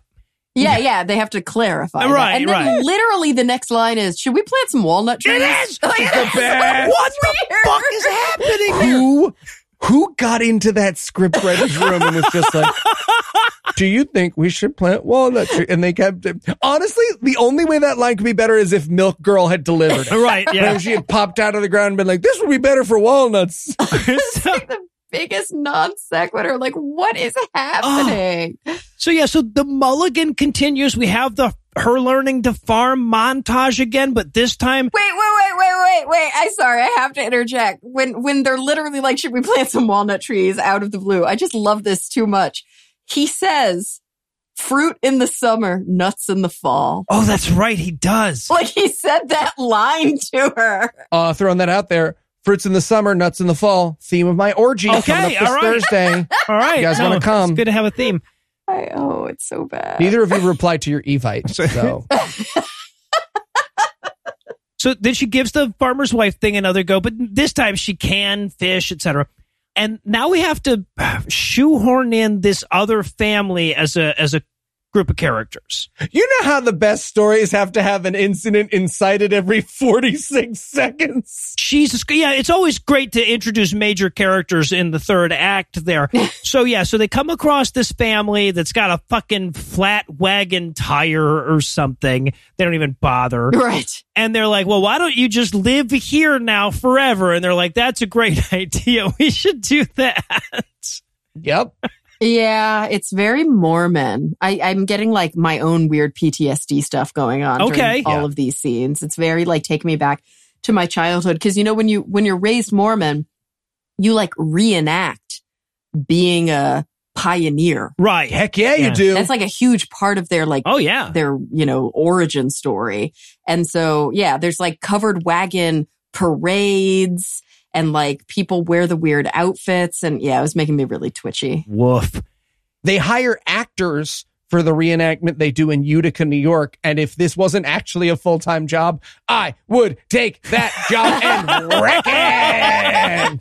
I feel like we can give you time off for that, Eli. We'll talk after the record. So All right. Yeah. We got a plan. So, but they invite the family to, so the family, by the way, the wife is pregnant. They've got like 2 kids, one of whom is like a teenager. Oh, yes. I love this. And the teenage girl is like, can we be friends? And she's like, why would you want to be my friend? And then she's like, because you're cool. Tell me all about how you met your husband. And she's like, well, I was a prostitute and he bought me. And she's like, ooh, was it with sweaty elbow money? It was with sweaty elbow money. Yeah. Like she just straight up answers it, like straight up, doesn't hide. And the little girl, to her credit, is really cute. She's like, "Oh, you're being serious," and she's like, "Yeah." And she's like, "Well, I still want to be your friend." Yep. Like, oh, that's nice. Yeah. Will you teach me the 360 twist? We'll talk about it later. We'll talk about it later. No big deal. So sometime later, like apparently this is after the mom had the baby, but they have themselves a little hoedown. Mm-hmm. Okay. Did you guys expect a musical number in this movie at this point? Here's the thing. Okay. I have to say, part of this movie really got to me because they're playing like in parts of the movie, the soundtrack is like songs I already listened to. Oh, wow. And it was ruining them. And I was like, no. I was like forcing, like, don't make an association, like no classical conditioning, no, or operant conditioning. Like, no. And so then, they're at their good old fashioned hoedown, and like dad of the pioneer family is like a legit good banjo player and singer. And I'm like, God, I actually am enjoying this. Yeah, they beat you down to a certain point and just like, oh, wow, nobody's getting abused and the music isn't bad. Sure, I'll take it. I'll take all of this. Right. Yeah. And then Paul's there and everybody likes Paul again. I don't like Paul. What? Yeah. Paul apologizes to Michael for raping Angel in the middle of a hoedown montage, and we as viewers are supposed to go like, well, Paul has learned his lesson. There you go. Because he apologizes to the husband for raping the wife. Swing your partner left and right. Apologize to your brother for raping his wife. Yeah, because that's, that is property. And actually, the law was written that way. Mm-hmm. Like, when a man raped another man's wife, the man would take the man would go to the courthouse. Yeah. Because it was a sin against, or like a transgression against the husband. Also a sin against the husband, though, because that law came from the Bible. So Right. Yeah. Oh. There's this supposed to be sentimental moment where the people who've just moved in, the Mormons, are like, we're naming our youngest son, the one who was just born, Michael. After you, Michael. And Paul is there, and I really wanted Paul to be like, do you mind if I have sex with your kid? Can I have sex with your Sorry. I'm sorry. That's my thing. That's kind of my thing, but I was going to apologize later. Okay. I'll... And then I realized there were still 30 minutes left in this movie. You're like, what is this movie going to take another mulligan? Spoiler, this movie is going to take another... It is. So we cut to Michael and Angel sowing their fields, and this is where she has to break it to him that she can't have any kids anymore because of the forced abortion thing, and he wants a baby, so he's never going to be happy with her. Right, and I was like, wait, why wouldn't she be able to have kids? But she makes it explicit that the horrible doctor ensured when he gave her an abortion without her permission that she could not have kids again. Like, he intentionally mutilated her for that purpose. Right, and Michael's response to this is not, I don't care, I can forego my desire to have a family because I love you and I want to be with you, or we can adopt or anything like that. He's like, I don't know, maybe God will miracle a baby into you. Oh yeah, he's like, never say never. Yeah. Right. I'm like, wrong answer, bro.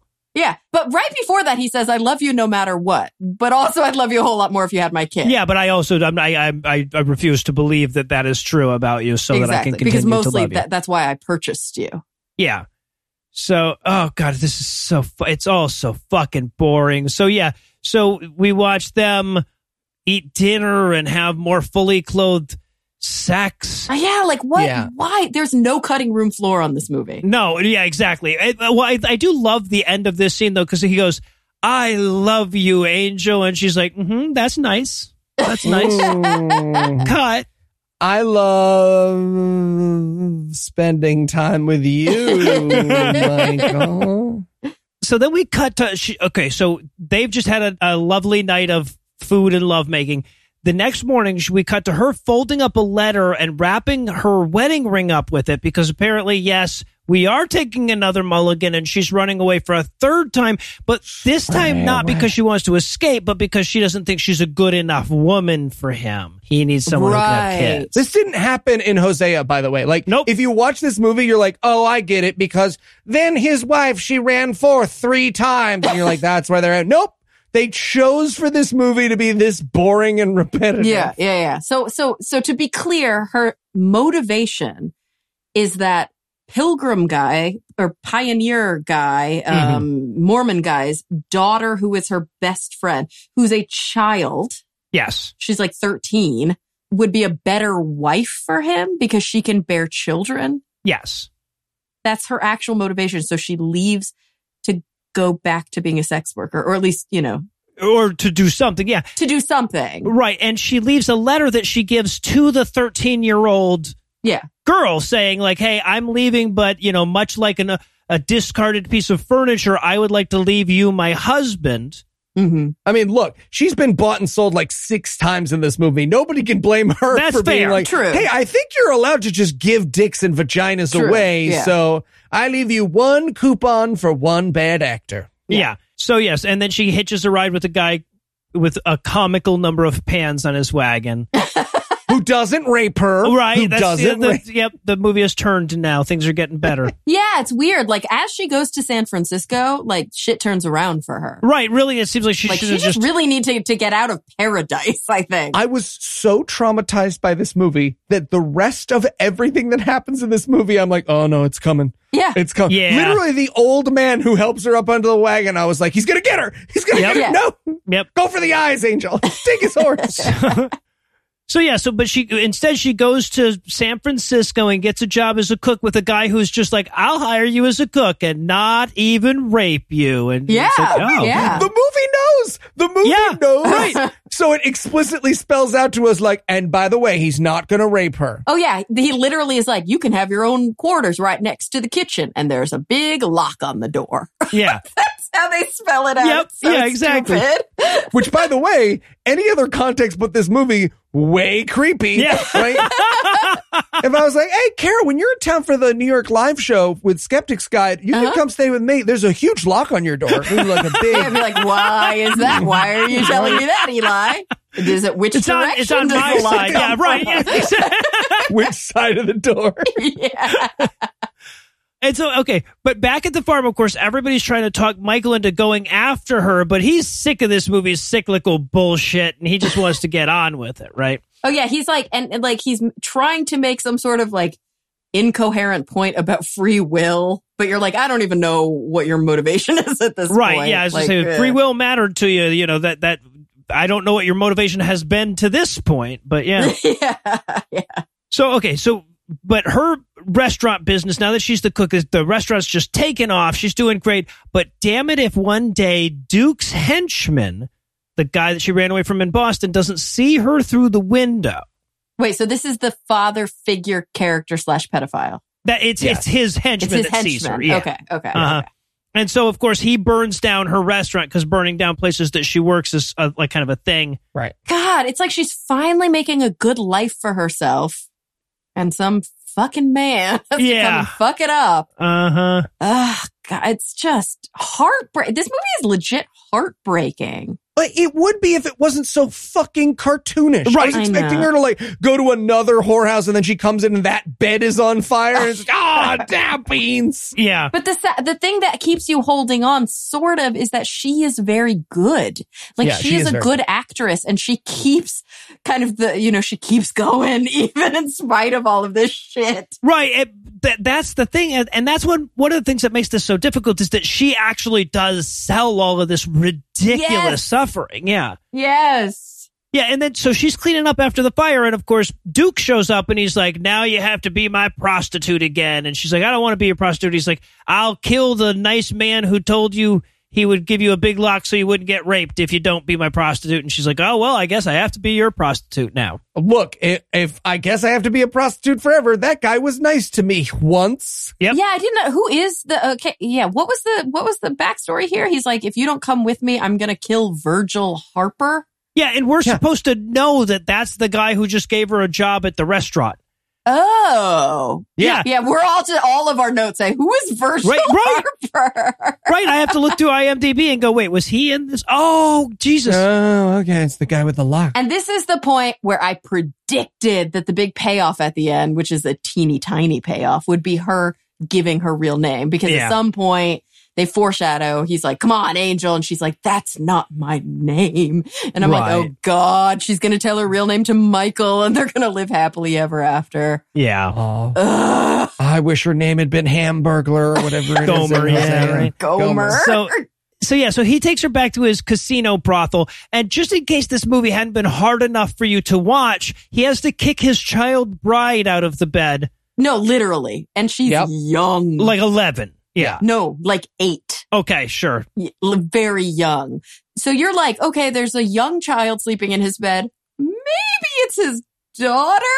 No. Maybe they're just really poor. And then they're like, no, we're going to make this pedophilia let's really make it explicit. He actually has 2. He has 2 rapey girls that he keeps. And then at the end of this scene, he's going to go in the other room and audibly rape them so that we have to hear their screams. And we're going to listen to yes. Yeah. Jesus, fuck this movie. Fuck. Doing lines of dead puppy at the end of the scene. We're just like, okay. And Angel's like just crying in a rumpled mess on the floor, like reliving all of her childhood trauma. Yeah. Like we have to watch this whole thing play out. It's a fun movie. Fun. Yeah. Noah, you wrote fuck this movie. And I think that's, That nails it. Well, and then I wrote, though to be fair, when your source material is the Bible. Yeah. True. That's fair. Yeah. So, and we cut immediately from that to a little dance number, a little ragtime music and a dance number. Yep. And he's about to take her on stage. He's like, I got to show off my best prostitute on stage. And I'm like, if she does a tight 5, right? Like if she goes out there and she says, who's drinking tonight? I won't love the movie, but I'll at least love the guts it had at the end, right? What's with men always leaving the toilet seat up? Am I right? Yeah. So, but instead, she starts praying to Jesus. Oh yeah, she tries out a little Michael juice. Yeah. Michael magic. To be clear, according to the world of this movie, God was sitting there watching her pimp rape children. And then she was like, hey, I would love if that stopped. And he was like, all right, since you asked nicely, Right. I'll send your dead mom back as a ghost to tell you the game plan. Yeah. And it was a pretty good game plan. I mean, I'm glad it didn't backfire. Sure. Could have backfired. So they introduce her to the stage, and he's like, yes, what possible bad could come of giving her a microphone right now to a group of strangers? And she's like, hey, so he's raping children upstairs, this guy right over here.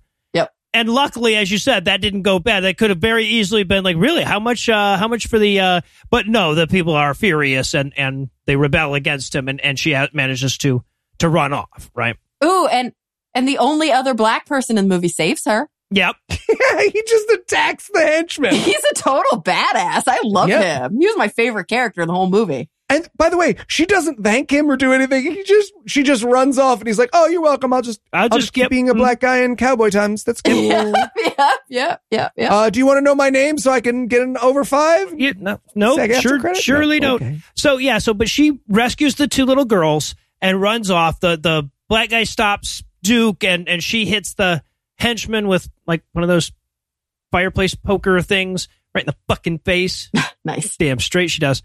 And then the crowd lynches Duke. They hang him. It's just so sloppy. It's such a sloppy plot idea. I was literally laughing. She's just like, that guy's a pedophile. And they're like, we instantly believe you. Let us unite as a casino for justice. Yeah, it is. It doesn't make sense. That's hence my comment about it. It's a good thing it didn't backfire. Instantly murder that guy. Right. No, exactly. And that's just the thing. After meandering and doing nothing for 2 hours and 8 minutes, the movie's like, oh, fuck, we got 5 minutes. Shit. Right? Because then we time jump to 3 years later. So she's in San Francisco. Paul sees her. He's wandering in San Francisco, the shitty brother-in-law. And he sees her going into fucking Our Lady of Act 3 Resolutions convent or whatever. Yeah, it's literally called the House of Magdalena. Which, stupid. Hey, if you're naming a like special nunnery for ex-prostitutes, I feel like you don't call it the House of Magdalena. Or you actually do. I bet you there are places like that. Yeah, probably. Like Catholic places that are literally called Mary Magdalene's drown your face in this holy water. Yeah. Nunnery. Sure. So yeah, I was confused. I was like, is she a nun? But then they explain, no, this is where like ex-sex workers go to like learn not to be sex workers. Yeah, learn a useful trade. Yeah. You can't tell because you can't quite see the chalkboard, but they're planning to take down Pornhub as she Oh, walks. nice. It's a whole thing. Yeah. Yeah. So, but Paul comes in to find her, and they have a conversation where it's revealed that he married Miriam, the 13-year-old kid that Angel tried to leave Michael to. Mm-hmm. Right? This terrible rapist of a character that was never, that never got any comeuppance. He got a love interest at the end. A child. Thank you. This movie is very sure that I care about this fuckstick, and I super duper do not. Nope. No, like it's not better that you married a child. Like this, nothing about this is redeeming. No, and then this is where and he explains that Michael still pines for her every day because he's so a weird fuck that thought you could just buy yourself a wife. And then this is where Paul apologizes to her and asks for her forgiveness, and she's like, "Yeah, sure." Yeah, she's like, "I forgave you like years ago." Here's what's so terrible, and again, this is not a fun movie, but important to talk about because what she says is, "Well, after I got forgiven, after all I did, how could I not forgive you?"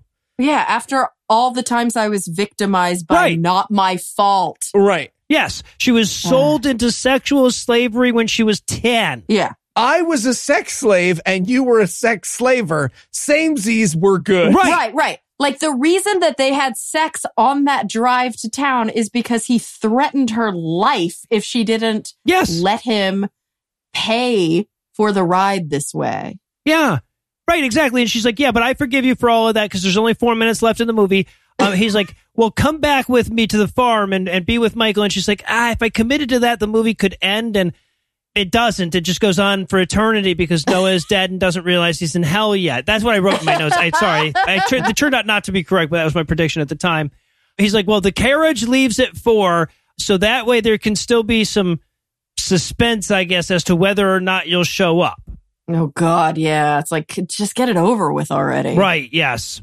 So, yeah. So we get him getting back to the farm to his wife, pregnant Miriam, who this movie seems to think we're going to remember / give a shit about. Yep. Right.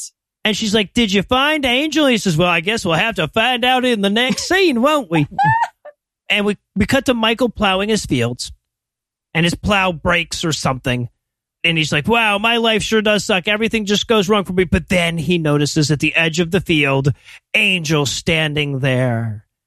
And again, this movie can't even do its final scene good because there is a very distracting, let me explain on God's behalf music cue going on. So they're supposed to be reuniting and someone's like, let me explain where God let you get molested as a child and then killed your mom and then sold you into sex slavery 3 separate times and then burned down your sex slavery place and then burned down your bakery and then let you find another prostitute. And also, I can't explain. So the other thing that fucks this movie up is this is supposed to be the rushing into each other's arms moment at the beach or whatever, but it's a plowed field and she's coming sideways across it. So she's just gingerly picking her way across that field for like 8 years. It takes so long.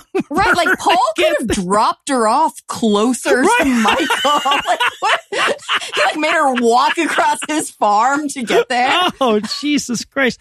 So yeah, so she finally gets there and she tells, as predicted, she says, my real name is Sarah and I've never told anyone that. I know. Could they have come up with something? Like, did they just figured we wouldn't notice if they just picked a different Bible name? Yeah. Right. Yeah. That's what that was, right?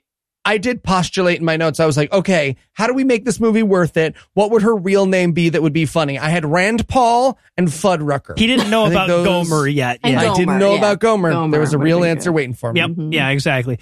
But she loves him now and she apologizes to him again. Again. Yeah, it's like again. Yes. Yeah, and promises to be obedient property from now on. Oh, and then of course, what do they close with? Come Right. on, it's so predictable.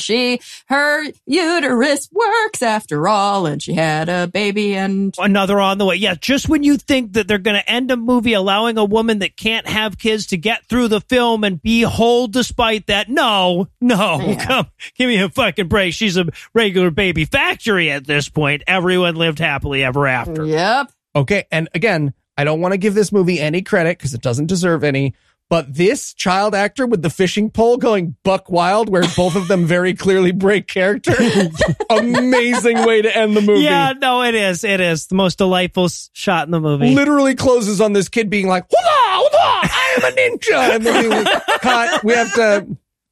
So, made Michael cry. all right, but that's the end of it. It's all over. He found a wife that had long legs and loved to fish. What is the fucking point? What is the moral of this story? I don't know. Kara, I want you to know I forgive you for watching this movie.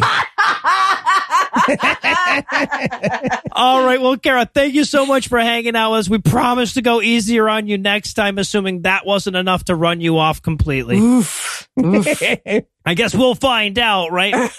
And well, that does it for our review of Redeeming Love. That's not going to do it for the episode just yet because we still need to do something less triggering next week. So Eli, tell us what's on deck. Well, Noah, after this week, I think we could all use a chuckle. So we'll be watching a Flat Earth documentary, and I am using the term super lightly here, level. Oh, well, like after this week, I'm legitimately looking forward to that. So like with that to legitimately look forward to, we're going to bring episode 340 to a merciful close.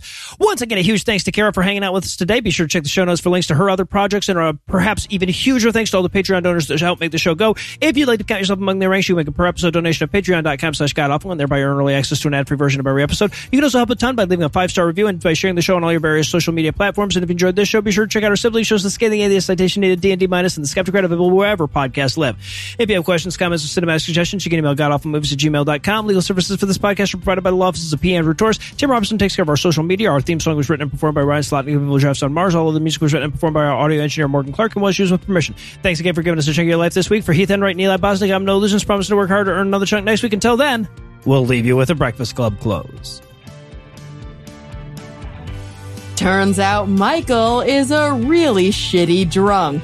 Oh, God. Don't worry. You'll see him in all his abusive glory in Redeeming Love Part 2, Fist of the Redeemer. Jesus Christ. Paul went on to at least get his nuts stomped flat by a bull or something. Come on. Eli tried to start Hang Brett Kavanaugh chants at a bunch of Young Republican events, but all he got was kicked out. Didn't work. That's not all you got. You got to visit it. Got to visit. That's true.